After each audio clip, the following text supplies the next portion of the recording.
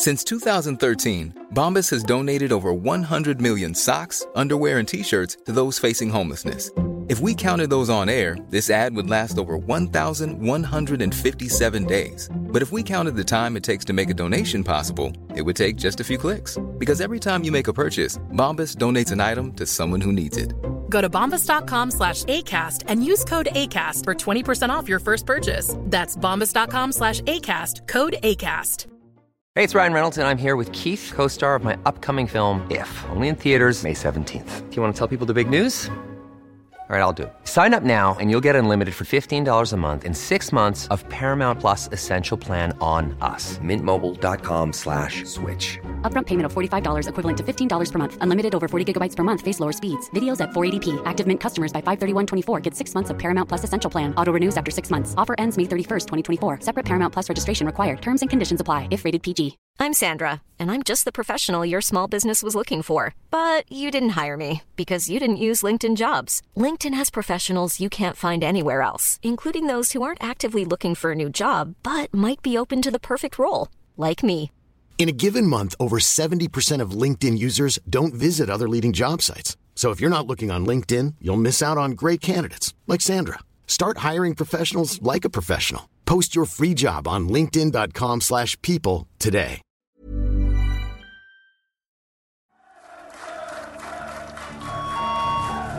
Stand by for Operation Woodson exercise.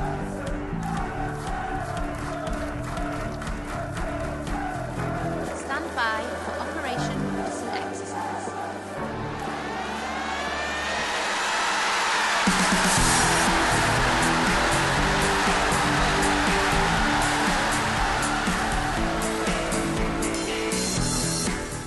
This is the Toffee Web Podcast.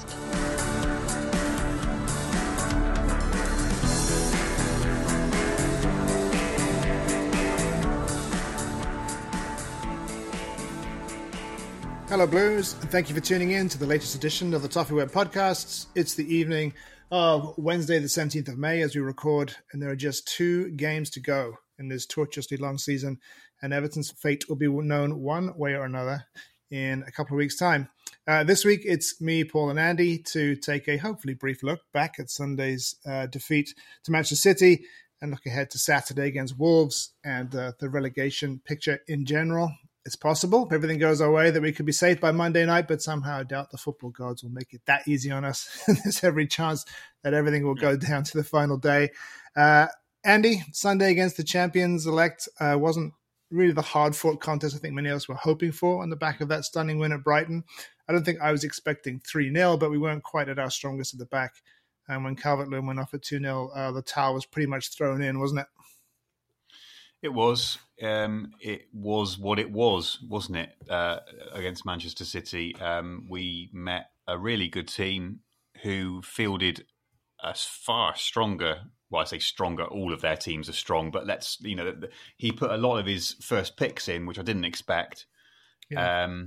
So when I saw their team, I was more worried about our team to begin with, trying to work out what on earth we were doing in terms of the formation. And then I happened to glance at theirs and thought, oh, I don't like the look of that.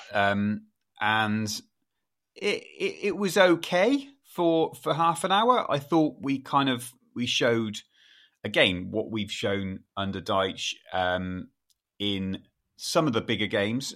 Newcastle at home was kind of similar. How we kind of got on the front. We started on the front foot and tried to match them, tried to get at them, tried to press them. A lot of huff and puff. And for half an hour, I was clicking down in kind of 10-minute segments going, okay, that's 10 minutes gone. All right, that's 20 minutes gone. And the more I thought about it, the more I thought, well, we could get a point here. But then everything would have to go so perfectly. And it didn't, did it? A brilliant first goal. I don't think you can really argue with it. It was a bit of a shame how it got to him from that cross because it wasn't a great ball in. But what Gundogan's done there is, it's a bit of genius, I think, for me. And then I think the entire Everton world, fans, players, staff, probably knew that might be a bridge too far to get back in the game from there. And within 90 seconds, It certainly was. And I didn't really react to that second goal. I just sat there and thought, oh, this is all so real.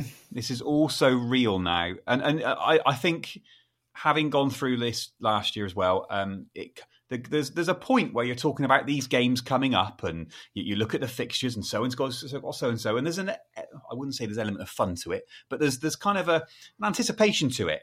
And then all of a sudden there's a sledgehammer that just goes, no, this is real. And by the way, this is going to the last day. It's bound to. And it kind of just hits you. And you think, oh, wow, there's only 2 after this.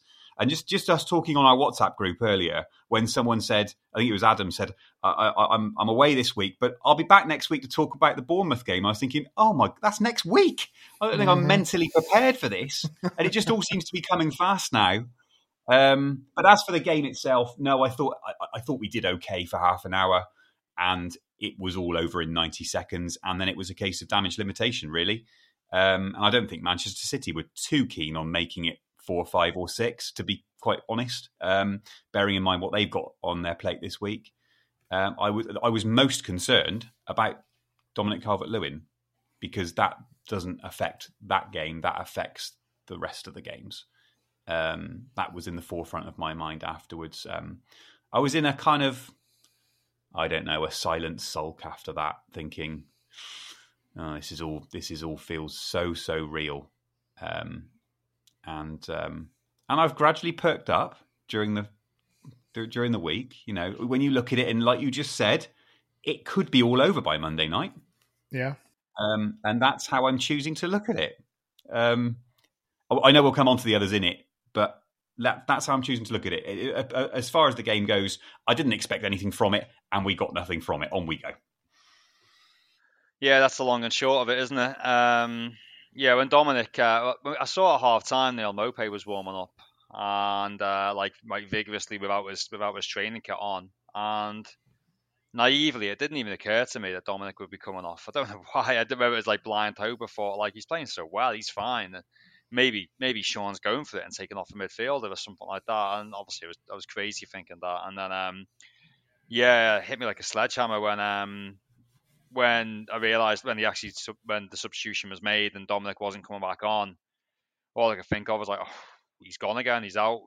He's gonna miss the next. He still might, for all we know. But like, he's gonna miss the next 2 games. That's all I could think was like, oh, we're in serious trouble here, because the difference he's made, particularly the last 3 games. Really, that first half against City was the best he's been. Probably, was fantastic. I thought had a really good half hour or so.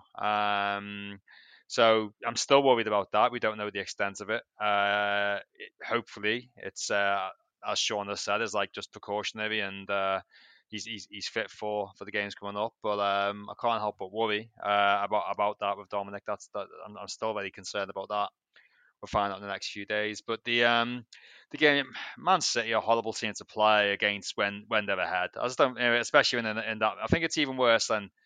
You're right, Andy, in that like they had no interest in going for more goals when they could just like put on the swagger and just boot the ball around and sort of like make you do the run. It was a pretty painful last half hour, really. Everton changed shape and did okay and stayed in the game. It's a shame they couldn't get a goal just to give the supporters there something to cheer about. I was there with my 6-year-old son. It would have been nice for him to sort of see us score a goal against Man City and give him something to cheer about. Last 20 minutes, he was like, when are we going home, Daddy? When are we going home? Because, so how long's left, Daddy? You're like, well, we couldn't just go. You wouldn't want to just go. I was waiting. I was getting a lift home as well, so there's nothing really I could do about that. So, it's one of them games. You weren't expecting to win it. And, it's pretty comfortable for Man City in the end. But I thought the lads did okay. And the first half was decent, particularly, and shame that Mason. I thought at the time the Mason Holgate opportunity, where watching it in real time, I thought, oh, how did he miss that? He should have absolutely buried that. But then when I saw the replay, actually, it does bounce up it in very high. It's not an easy finish for a lot of players, let alone a centre back who, or in this case, a left back who doesn't really play a lot, So fair enough with that one. There wasn't that easy a chance, but draw a line under it. You move on. Shame we lost by 3. Really, it's hampered our goal difference a bit, hasn't it? If we just got 1 back, it might have made all the difference. You never know come the end, but move on and onto the huge one at Molineux. Just goes to show how important those goals were at Brighton, really, doesn't it? Gave us that leeway against a team like City, who, as you say, I mean, they're just a nightmare to play against. And it's not just that they have fantastic players; it's all the work that they do off the ball. That I mean, Guardiola, and he's got them trained to be the perfect team in all aspects. I suspect they'll win this evening against Real Madrid, and they'll probably prove they are the best team in Europe. And from that perspective, I don't think we can have many complaints. And I think 1-0, you've probably got a chance, as we did on New Year's Eve. You've got a chance of stealing something, but 2-0, it really did feel like game over. And I share your both of your concerns about when Calvert-Lewin went off. My thoughts immediately turned to the next two games, because he's just been so integral to everything that we've done since he's been back in the team. And I don't think it's too much of hyperbole to say that our survival probably depends on his fitness, given how poor we've been in attack without him. That's something else to say that we still can't go to Wolves and get a result without him. I mean, obviously we got that 2-2 draw at Forest without him in the side, but there's no way that we win the way we did at Brighton without him in the side. So he's going to be huge. I think that was one sort of factor. The other factor obviously was Mykolenko not being fit, Holgate having to come into, what is an unfamiliar position, even if it were on the right-hand side defense, on the left-hand side defense. I just looked at it and I thought, oh, God. And actually, it's funny. City didn't even seem to sort of, I know the first goal came from that right flank, but City didn't even seem to be to make that as their sort of their priority area to attack. They just thought, we can get this done all parts of the pitch. Yes, that I think, ideally that cross gets stopped before it even gets to Gundogan, who is the one player that I was hoping that would be rested. Just the way that he's playing right now, he's just in unbelievable form. And when I saw him on the team sheet, I was like, ugh. That's just one more factor that kind of goes against us. I think Holgate's obviously coming in for criticism, and there's a lot of talk about the fact that he was booed when he went off, which is obviously horrible to hear. I've always, Paul, you as a regular match goer, you may have a different opinion on this, but I've always thought that the booing of the players by the fans is less of something aimed at the player himself, and it's really the only mechanism the fans have of sort of sending a message to the manager that they're not particularly happy with the team selection to begin with. I think in retrospect, and the way that we played in the second half more or less underscored it, is that I think that had he had more time and more kind of experience playing with five at the back prior to this game, I think that's probably what he should have done, rather than throw Holgate into that sort of unfamiliar left back role. What did you think, Paul? Yeah, you're probably right. I suppose it's more down to, you're probably right. That's more down to sending a message to the manager than it is targeting one specific player. But you feel like some players get it a bit more than others for some reason. Like I don't know, Yerry Mina is our best centre back, probably. Seen him make plenty of mistakes over the time. Doesn't really get it in the neck when he does. Michael Keane does. Similar for Holgate, he gets more stick than Godfrey for some reason. You know what I mean? When you see all these lads make mistakes, so I think there's some players get it a bit more than others, and some players always have. Now you're right. It is probably more aimed at the management of players playing poorly. I suppose in the cold light of day, it's not really something which is personal against the player. Really, it's just a built-up frustration of X thousand amount of people who are just want the best really, and just sort of really getting angry, and you got to take it out on someone, and then there's a sort of like a bit of a domino effect of some people sort of ironically cheer when a player's finally subbed, and then others do, and it just I just don't think it's not. It's not think it's nice, is it? I don't really ever accuse Mason of not trying for Everton. You can accuse him of not being good enough and all that, but when throwing in a left back. I mean, he's fourth choice left back, I suppose, or something like that. If he's even a choice left back, it's not really his fault. Not against someone like Mahrez. I mean, Jesus, it's going to be difficult, isn't it? So I don't think we'll ever. Maybe you're right. He should have gone with the three at the back. Maybe McNeil should have played left back. let's be fair, would it make the blindest bit of difference? Would Man City still have won? Yeah, very likely. Exactly. You know what I mean? So it's So what can you really do?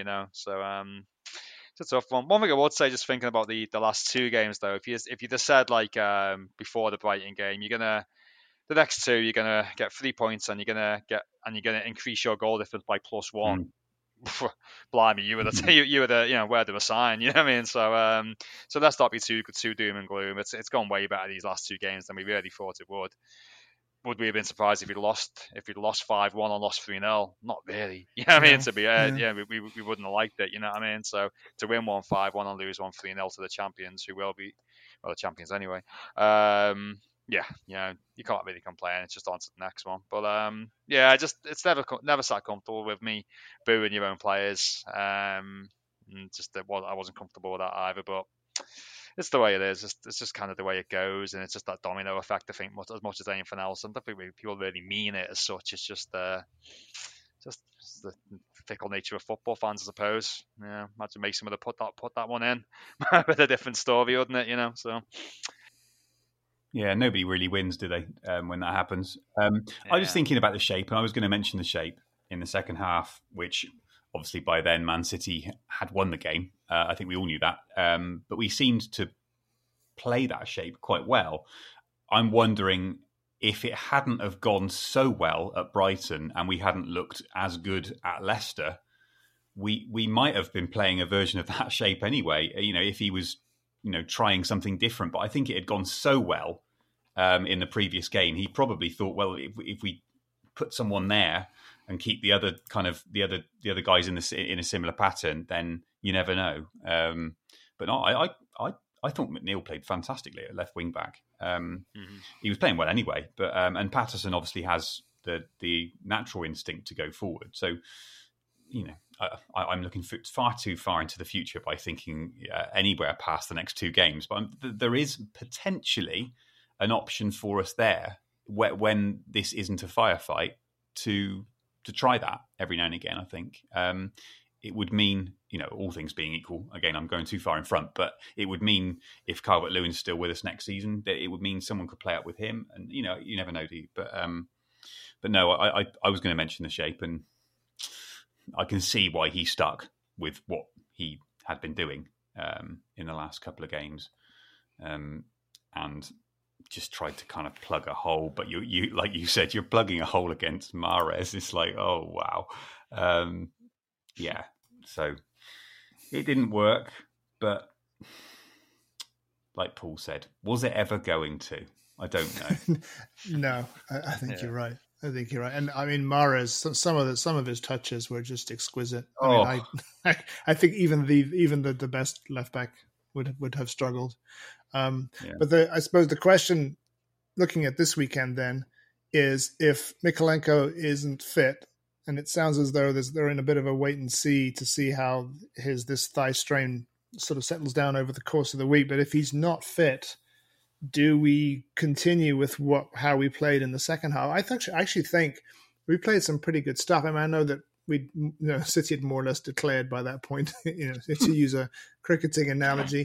But I still think we knocked it around pretty well, and Onana looked good, and so I think that just in terms of just the psychology at the back, I think that it might be worth sort of persisting with that if Mykolenko isn't going to be fit. What do you think?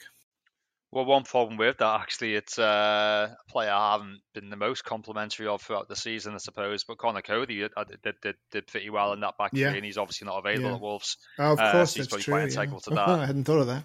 Yeah. Finally found a use, and very good point. Now we know why he makes notes. But that raises the Michael Keane question. So you got two. You've got two questions then. Well, that'll send shivers down Evertonian spines, won't it? So that's two players. So you could play Holgate, which would send shivers down Evertonian spines. You can play Godfrey, which will send shivers down Evertonian spines. So you're stuck with But yeah, Mina was very good in that back three as well. I thought he was better when he went to the back three, Mina, than in the two. And now City, as you get, they kind of stopped attacking or not attacking with the same tempo, gusto. But I was impressed with how well Yeri was playing the ball out actually in that three. Not saying he's never been capable of that. It just maybe surprised me a bit more. But Cody was ever so good in that back three, and that's always. But that was kind of the wasn't that kind of the asterisk mark against Cody, wasn't it? When he signed, was like, but hang on, the reason he's leaving Wolves is because they're not playing. He can't play in the back two. That's what they think, and he's only suited to the back three, and he hasn't really had too many opportunities in the back three at Everton. But I like the way he's playing the ball out to the wings, doing pretty well there. But again, he can't do it on Saturday, so it's a tough one. We might perhaps just don't have the personnel to play a back three.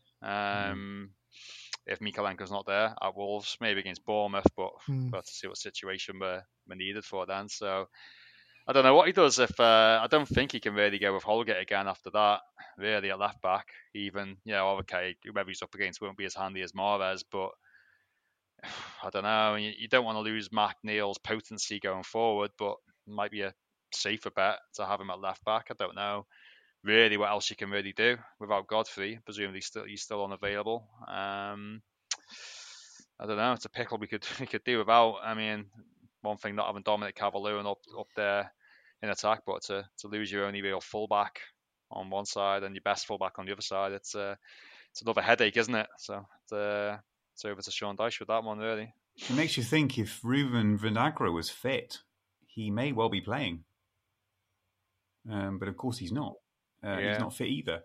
I wonder whether he might have considered trying to make a back three if let's say we only needed a point.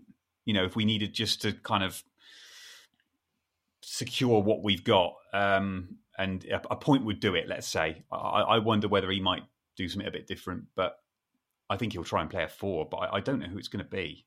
I really don't. I mean, I think he'll have to play Holgate again. If all is equal, I just don't know who else could do it. I don't know who else could play there. I mean, McNeil, obviously, but who would you put? Bring Demarai Gray in the side and then put McNeil back there? I mean, you're making quite a big change there to a front line that's been doing quite well. I don't know. He hasn't been lucky, has he, Sean Dyche, really, with injuries? No, he hasn't. The other question then obviously is at Calvert-Lewin. It sounds as though that his substitution was more precautionary. My guess is that he will start, but if he doesn't, we go back to that old question: is it back to Demarai Gray, who obviously led the line against Forest? Is it Maupay who comes in? It's none of them are good options, are they? Maupay seems more favoured at the moment somehow, doesn't he? He seems to be like the first sort of sub in them areas, so I guess it'd probably be Maupay. And if we're saying McNeil's playing left back, it means Gray's further up the field, in which case it'd have to be Maupay or Sims, I suppose. But you imagine it would be Maupay. I don't know. Again, it goes back to sort of recruitment shortcomings, doesn't it? Again, I suppose, and lack of competitiveness and all that sort of stuff. But we covered that enough times this season. My guess would be Maupay. Why do you think that Sims has kind of disappeared from the reckoning? I mean, he scored that goal at Chelsea, and I don't understand why he's almost disappeared from the reckoning again.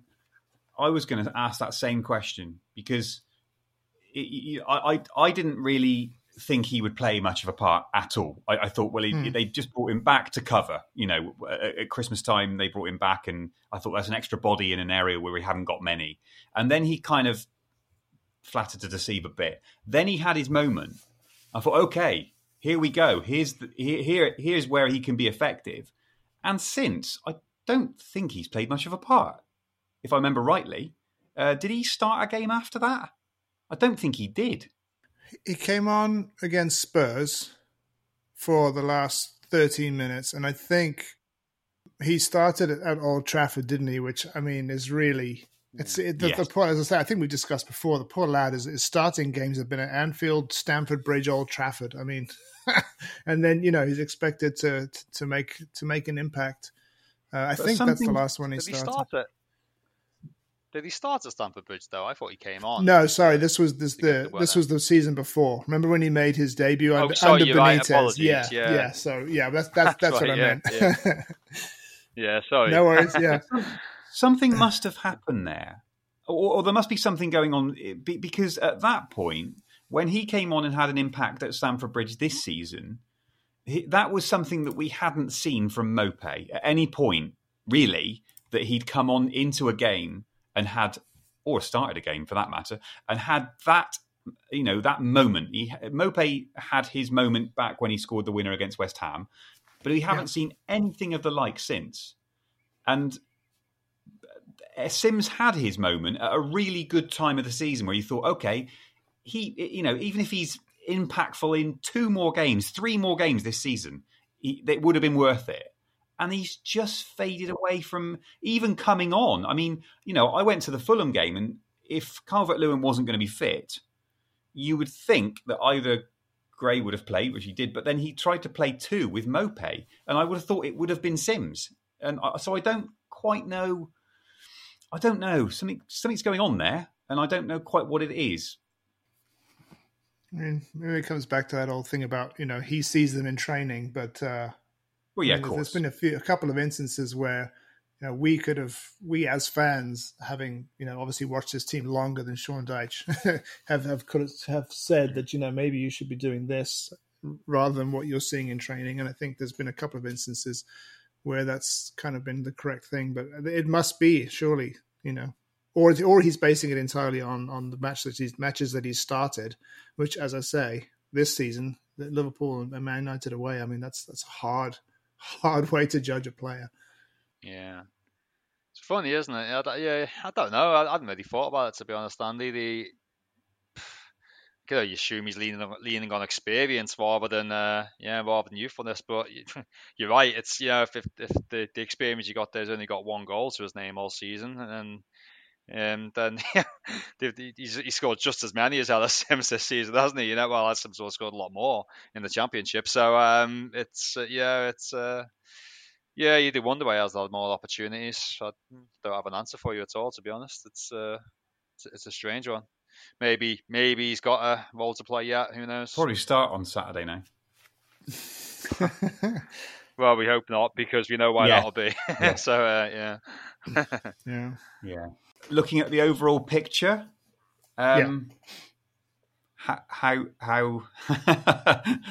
do you see it now? Well, I mean, I think that obviously the fact that none of the sides around us won, I think, was obviously huge. Leeds, ever since they appointed Allardyce, have made me uncomfortable because there is that Allardyce factor. I don't think he can turn them into a world-beating team, but he can certainly improve their morale, which he clearly has done. Leicester, on the other hand, if I were a Leicester fan, I would be in full-on panic mode at this point, because you've got the fans have, and this was true for even sort of 2-3 weeks ago, seemed to have kind of lost hope a bit. They certainly don't have the support that we've been getting, for the last couple of years under the same circumstances. So, I mean, Leicester have got a mountain to climb. And Forest, I've more or less I had discounted them just on the way that they've been playing, but they've got a couple of difficult games to finish, haven't they? They've got Arsenal at home, and then they finish at Palace. It's conceivable they don't get anything from that, and we're only a point behind them, or 2 points behind them. So, just in the... We have to sort of feel encouraged going into these final 2 games. But the thing that gives me pause is what we've been talking about, is those injuries and those potential selection problems that really could, undercut our chances. And I kind of go back to these sort of unforeseen things like Doucouré's suspension, things that, that you kind of come out of the blue and sort of change things radically. But I'm hoping, as I say, that Calvert-Lewin starts. Mykolenko, perhaps, if he doesn't, then I think we can probably manage. But Calvert-Lewin is a big one for me. Yeah, I mean, I really hope that it really was like if there was just a little bit of stiffness and we're 2-0 down at half time to Man City, Sean Dyche has done 100% the right thing of taking them out there 1,000,000%. So hopefully that's all it was, and that's kind of what he was saying. But you just don't know with Dominic, you really don't, and make a big difference. Mykolenko, he said it's a minor thigh strain. Obviously, I don't know. Obviously, you don't know how serious that really is, but it says minor thigh strain. It just kind of strikes me the sort of thing he's like, I don't know, get an injection in there and strap him up and get on with it because you bloody need him. You know what I mean? So I think, even if you can, I don't know, a half at Mykolenko is worth having in there because it's their only natural left back. So I think it's probably worth the gamble if he can run and do his bit. And he's a gritty lad; he'll do his best. Yeah. So I think he'll probably start. Whether he can manage the whole game, I don't know, but it's worth the gamble. Don't wait till Bournemouth to sort of play it. Don't wait till it's potentially too late. So I think he'll play Mykolenko. Dominic probably too. So hopefully we'll be okay in that regard. If not, well, Sean's just gonna have to find a way. We need to beat Wolves. That's the way I see it. There's obviously a situation where if we don't, we can still stay up potentially, but we beat Wolves. We're playing before everybody else. It puts massive pressure on the others, including Nottingham Forest, who've got a worse goal difference than us. So they then need to win to get above us, as do Leeds, as do Leicester. They need to win 2 or win 1, or win 1, whatever the scenario. They need to better us and their results to get above us. So we've got to go and beat Wolves, and then if it so happens, then the other teams get results and it goes to the next game, then at least the destiny's still in our hands, and we know what we've got to do.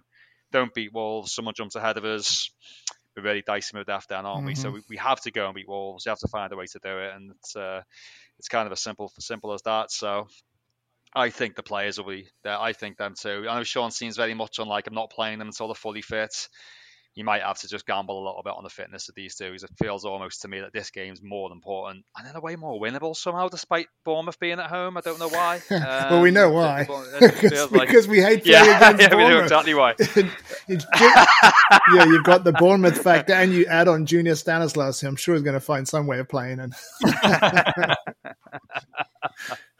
so that's why. Yeah. So it feels more winnable to me. So we can't. I don't think we can afford to sort of wait on these players if they got a half a chance. I think we got to just get them in there and get them playing, and then worry about the next game a week or so later.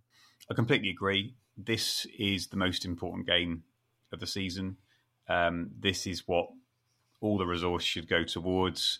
I wonder whether that was a bit of thinking about Mykolenko there as to whether you risk someone with a bit of a strain against Man City and you think, we'll just get you right for next week. I think you've just got to chuck everything at it because you're right. If we can manage to win the game, of course it does matter what everybody else does, but in a way, it's less of an issue what everybody else does then, because you know you're going into the last game. Whatever happens, you're going into the last game with it in your own hands. Mm-hmm.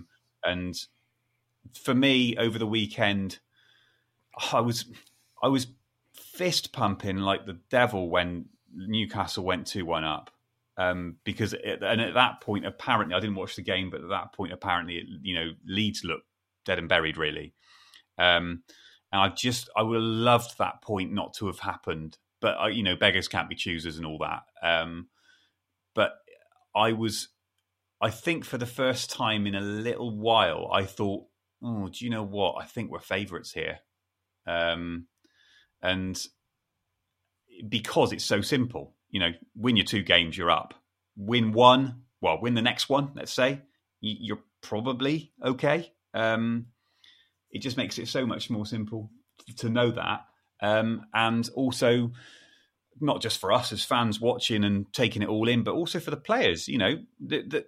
These guys are professionals. They now know exactly what they need to do. There's no ifs, buts, maybes. Win the game. Yeah. You'll be fine. And I think that just it simplifies it. It puts the blinkers on.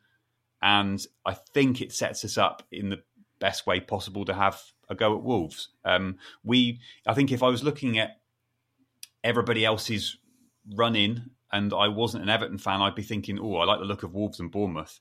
Neither of them are playing for much, and we definitely are. Where the other teams have all got fixtures where someone's going for something, And I know that can work both ways, and they can open up at sometimes, and it's a bit of kind of pressure off. But I like the look of our fixtures, and Leeds and Leicester fans would love to be in our position. They would love to be in our position at the moment. We are in the best position, apart from Forest, obviously, which is, I don't know whether to count them or not. Really, I suppose the only way you'd count them would be if we won and another team came with us and won. They could be then dragged into it. But effectively, if the Leicester result was a great result for them as well, wasn't it? On Monday night, they'd be looking at that and the Leeds result, be thinking, "Wow, okay, we might not have to do another thing this season." I think the only way they can be dragged in is if we win and someone else does too. Then I think they might be looking over their shoulder again. Well, they will be. They'll be in it. I don't know what my percentage is, if I was going to say confidence-wise now, but it's better than it was, especially before the Leicester game. Before the Leicester game, I was still really concerned, thinking that we were almost third favourite here. I don't know, what am I, 60-40? Yeah, it's really the Leeds and Forest. Because if we win on Saturday, then Leicester have to win both of their remaining games. They have to win at Newcastle and they have to beat West Ham.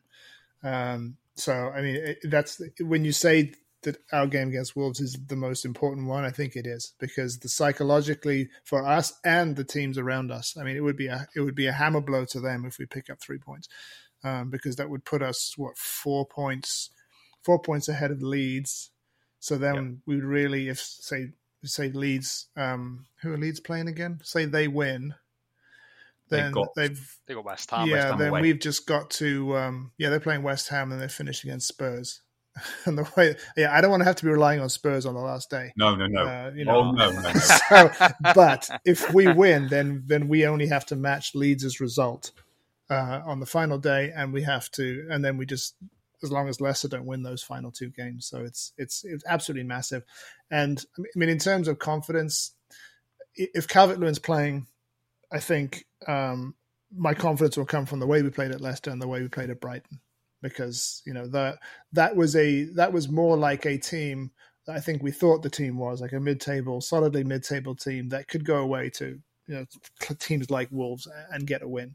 And so I just think that hopefully all that psychological uplift that Dyche just sort of managed to get back into the seat is the thing that carries us over the line.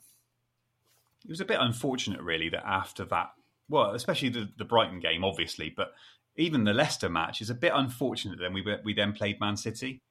If Wolves and Man City had been the other way round, I would have really fancied us against Wolves, because we had just had that little bit of momentum, and it just Man City just kind of sticks out like a sore thumb, doesn't it, in those fixtures? And is a different kettle of fish. But it was a bit unfortunate that A, we had to play them in the running, but B, we had to play them right then when we just had our big result. But it is Leeds. Leeds do worry me. I have found myself this week randomly worrying about Leeds. And I've got this image in my face of Sam Allardyce's smug image in my mind. Of Sam Allardyce's smug face on a Twitter. Is smug, isn't it? On some kind of Twitter post when it gives Sam Allardyce's stats about keeping teams up, and if he managed to keep Leeds up, and he'd be there smiling at me. I don't know whether it's because I haven't slept very well this week, but that's really has been a recurring problem. It's my problem as well now. Sorry. I'll be joining you in the Insomniac Club this week now. But I can see that actually. Sorry.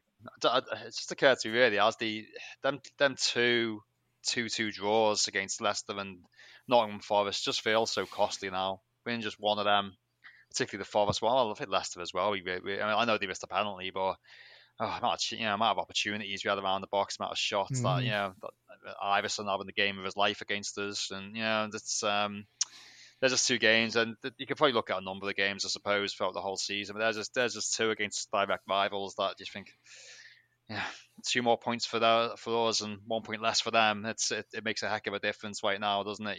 But no point looking back on it, I suppose. I mean, good thing, I suppose, I'd like to think we're in good hands with Sean Dyche going into these 2 games. He's been here several times, with Burnley in and around these sort of relegation scraps. Yeah, he knows them well. So hopefully, just get over the line. And I'd love it to just be done this weekend, but you can't. You kind of have to feel it's going to go to the last game. We'd do well for all the results to go forwards, wouldn't we, this weekend? So especially our own. But, well, you say that, but then if we've won on because we play before anybody else, if we've won, then you don't know what that does to the other team's psychology, do you? You don't know what that does. All of a sudden the pressure is very much on the other two to win. And you don't know how that's going to affect players and teams. I don't know. I wouldn't mind betting that actually if we manage to win, which obviously is a big if, but if we got our bit done, I think the other stuff falling into place becomes much more likely. Yeah. How much?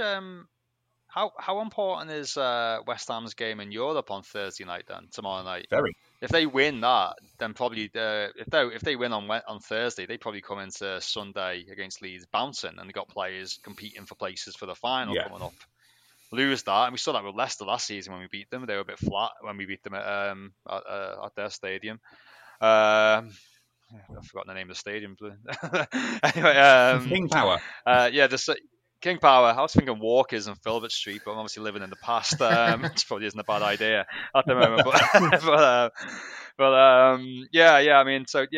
West Ham lose that. Their season's certainly over, isn't it? If they lose that, they could be a bit flat. Will that make it? I don't know. Maybe I'm thinking too much into it, but we've got to put pressure on them other teams by winning for sure. And it's just terrifies me thinking about these next 2 games. It really does. Well, Dean Smith has apparently made the point that with Leicester playing on Monday like 4 times in succession, it's kind of put them at a bit of a disadvantage because they are, dealing with the psychology of how other teams have got on. So it's probably a factor. But speaking of the nerves that you're feeling, Paul, let's do our weekly question, which comes from Andy this week. And it's simply, when was the most nervous that you felt before an Everton game? I can't look any further than this one. I really, really can't. I don't think I've ever been more nervous than this game. And that sounds like a real get out. I was having to think before of the games that and I think the sad thing is Everton really haven't had what feel like real decisive games really for quite a long time. Yeah, not many of them. Exactly, Obviously, it was the Palace one last season, obviously, but I didn't think there's a half time, but I was quite confident we'd win that going into it. I can't think of too many where I've been really cacking it as much as this one. I'm very, very nervous about this. I think maybe the only other one was I could just remember the nerves quite vividly would be the FA Cup final in 2009 against Chelsea, but mostly probably because it was uncharted territory for us, really, for me at least. And that's probably the only other one that could really come to mind. But I don't think I could look further than this Saturday for the most nervous I've ever been before a game.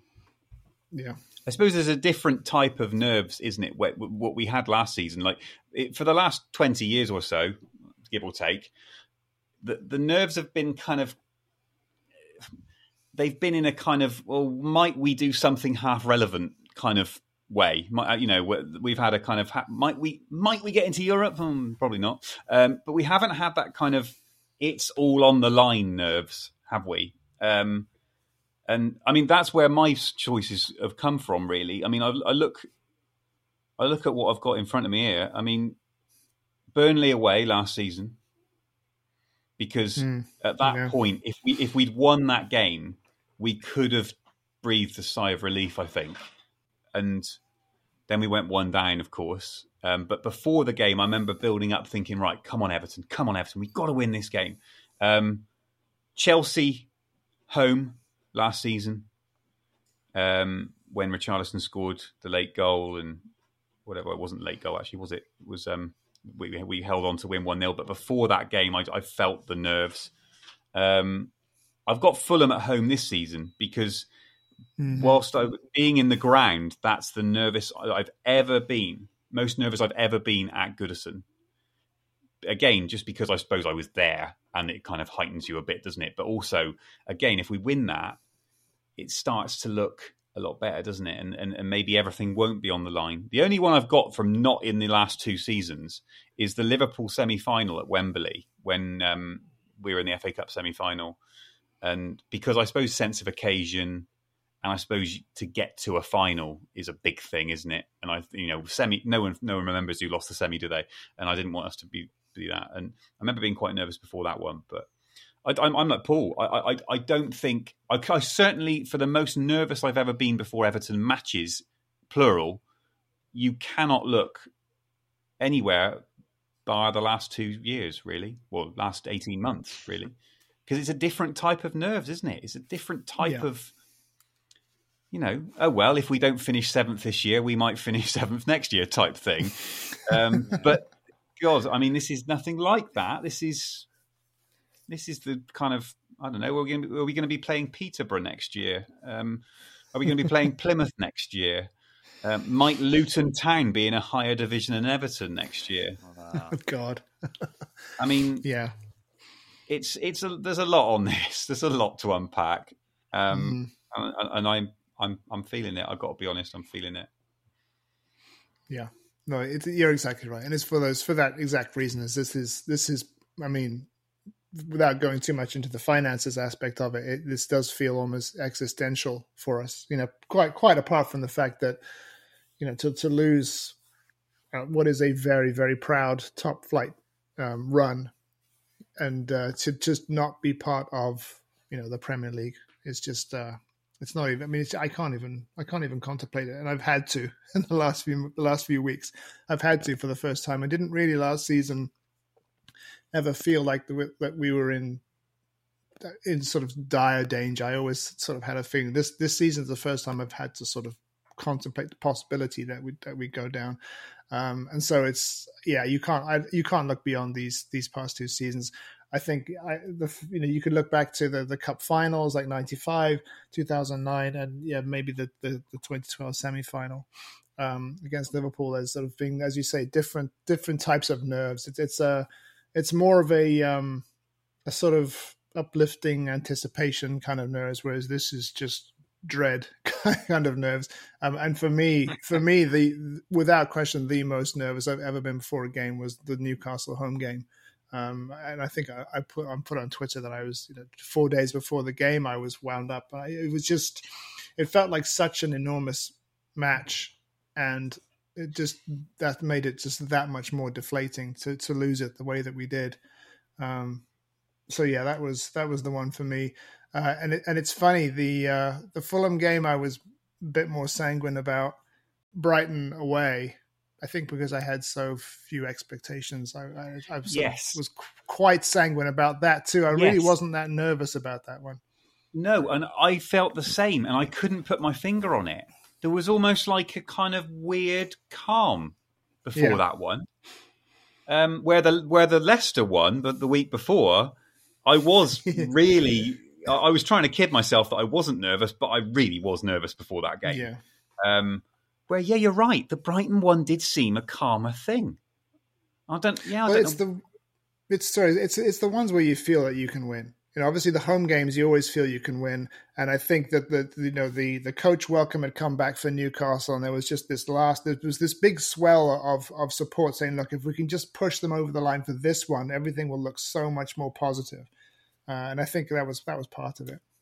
What about Lyndon? You went to the Coventry game, didn't you? In '98, surely that was actually, yeah. That must have had the nerves. That must have had the nerves jangling a fair bit. Actually, yes. I imagine now that you say that, I mean, I'd been at Highbury the week before when we got smashed 4-0, and that was obviously we were there for Arsenal's title party, and Tony Adams scored a bloody goal against. I mean, it was a very good goal too, and it was Screamer, that actually felt, coming away from that match, felt really that one felt heavy.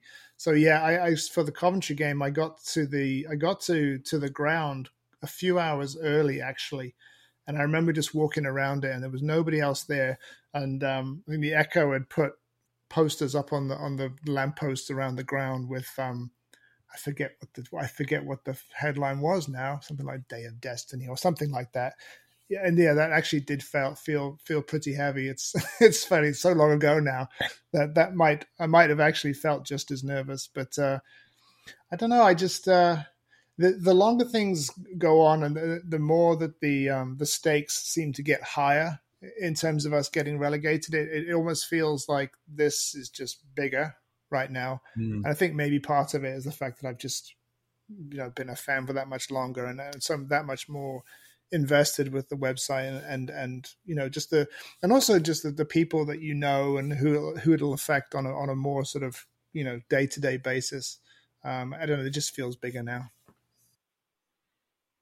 Yeah, I was trying to put it into context for my partner last season. She kept saying, like, okay, well, let's say they do go down. What's the huge problem with that? What's the actual kind of fundamental day-to-day problem in your life? Let's look at the psychology of what's going on here. And I still couldn't really tell her. Like she said, well, they're still going to be playing games next year, surely. There's still going to be an Everton Football Club, and even now, I mean, yeah, there probably will be an Everton Football Club, next season, even if it kind of really does fall down around us. But there's something intangible that is kind of in me that I still feel incredibly proud to be an Everton fan. And the fact that we've got this record, that we're always there or thereabouts, and we haven't been relegated since 1952 or whatever it was, and there is something intangible that I'm scared of and I'm worried about, and I want us to still be relevant, even though we're not relevant in a competitive way and haven't been for a few years. I still want us to have that chance to kind of, well, we're playing Man United next week and we're playing Liverpool, and I still want us to be involved in that conversation at the top table, because that's where we should be. And exactly, it's just, and I don't know really. Yeah, I'm scared of it, but it is difficult to put your finger on exactly.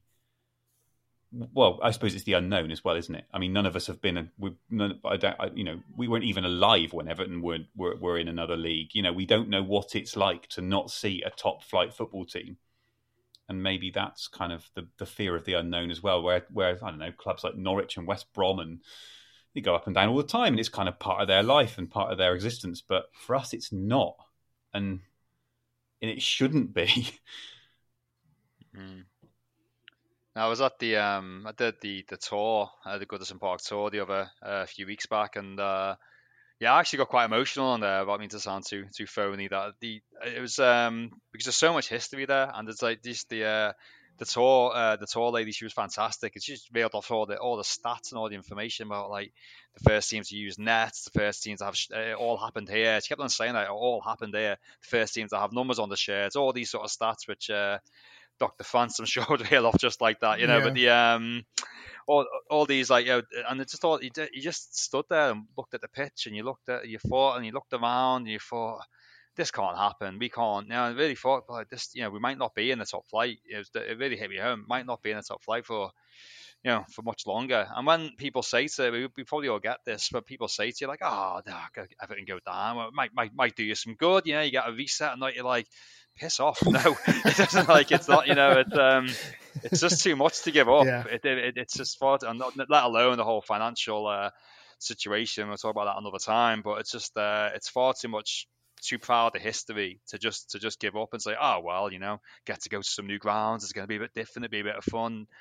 I can't accept it, and I just can't believe we're going to go down. And these players cannot let it happen. Not this weekend. Not this season. Yeah.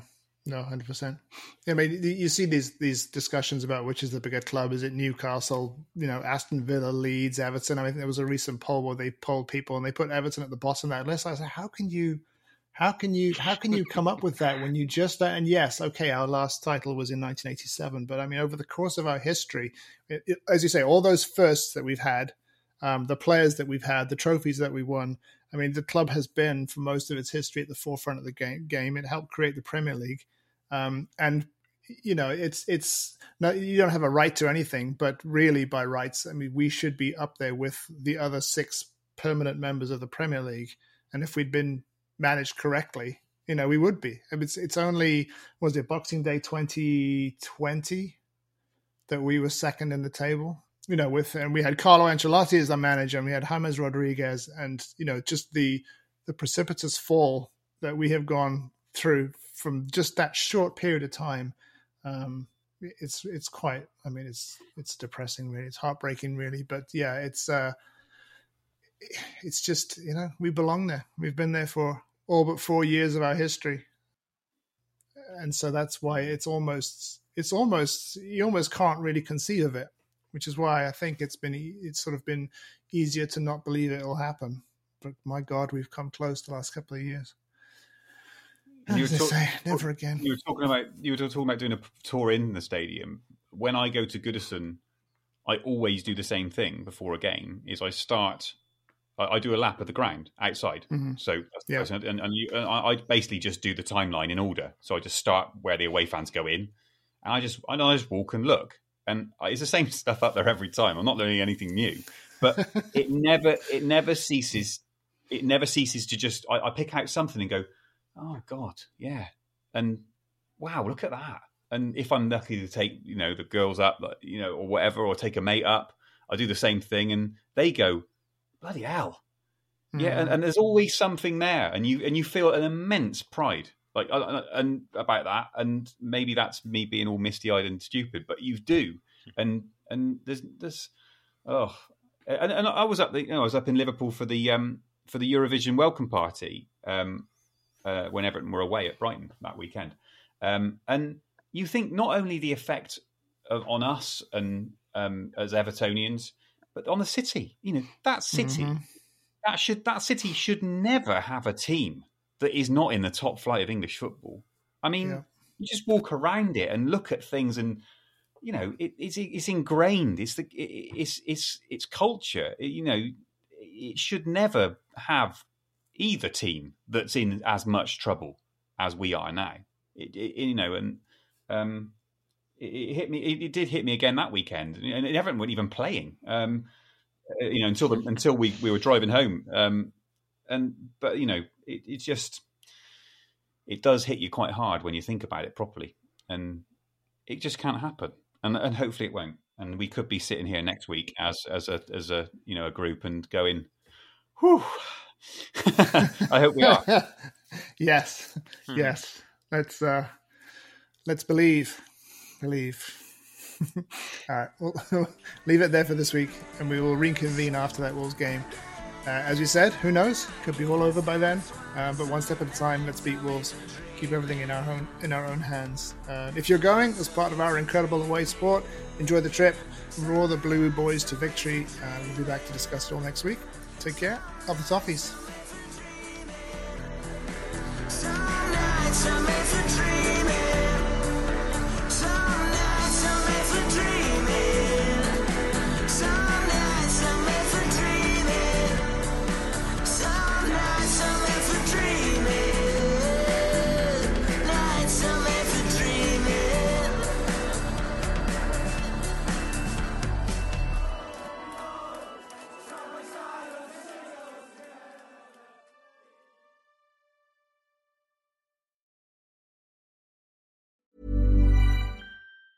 Even on a budget, quality is non-negotiable. That's why Quince is the place to score high-end essentials at 50 to 80% less than similar brands. Get your hands on buttery soft cashmere sweaters from just $60, Italian leather jackets, and so much more. And the best part about Quince, they exclusively partner with factories committed to safe, ethical, and responsible manufacturing. Elevate your style without the elevated price tag with Quince. Go to quince.com/upgrade for free shipping and 365-day returns. Mom deserves the best, and there's no better place to shop for Mother's Day than Whole Foods Market. They're your destination for unbeatable savings, from premium gifts to show-stopping flowers and irresistible desserts. Start by saving 33% with Prime on all body care and candles. Then get a 15-stem bunch of tulips for just $9.99 each with Prime. Round out Mom's menu with festive rosé, irresistible berry chantilly cake, and more special treats. Come celebrate Mother's Day at Whole Foods Market.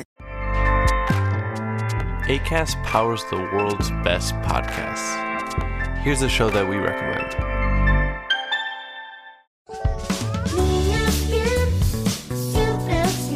Hi, I'm Ando. And I'm Fer. And we host Niñas Bien Podcast. We want to invite you to listen to our show. Niñas Bien means good girls in Spanish, but you have to know that this is not a podcast for good girls. Or for girls at all. It is a comedy podcast, so everyone is welcome to listen. We talk about sex, relationships, technology. We recommend movies and TV shows and discuss pop culture in general. And there is Chisme Ajeno too, a section we have just to gossip about everyone. So you'll find something you like here. And you'll practice your Spanish. The cleanest Spanish you'll find, we promise.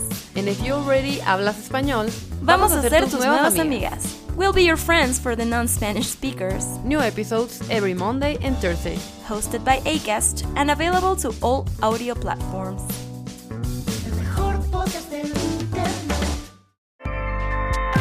Acast helps creators launch, grow, and monetize their podcasts everywhere. Acast.com.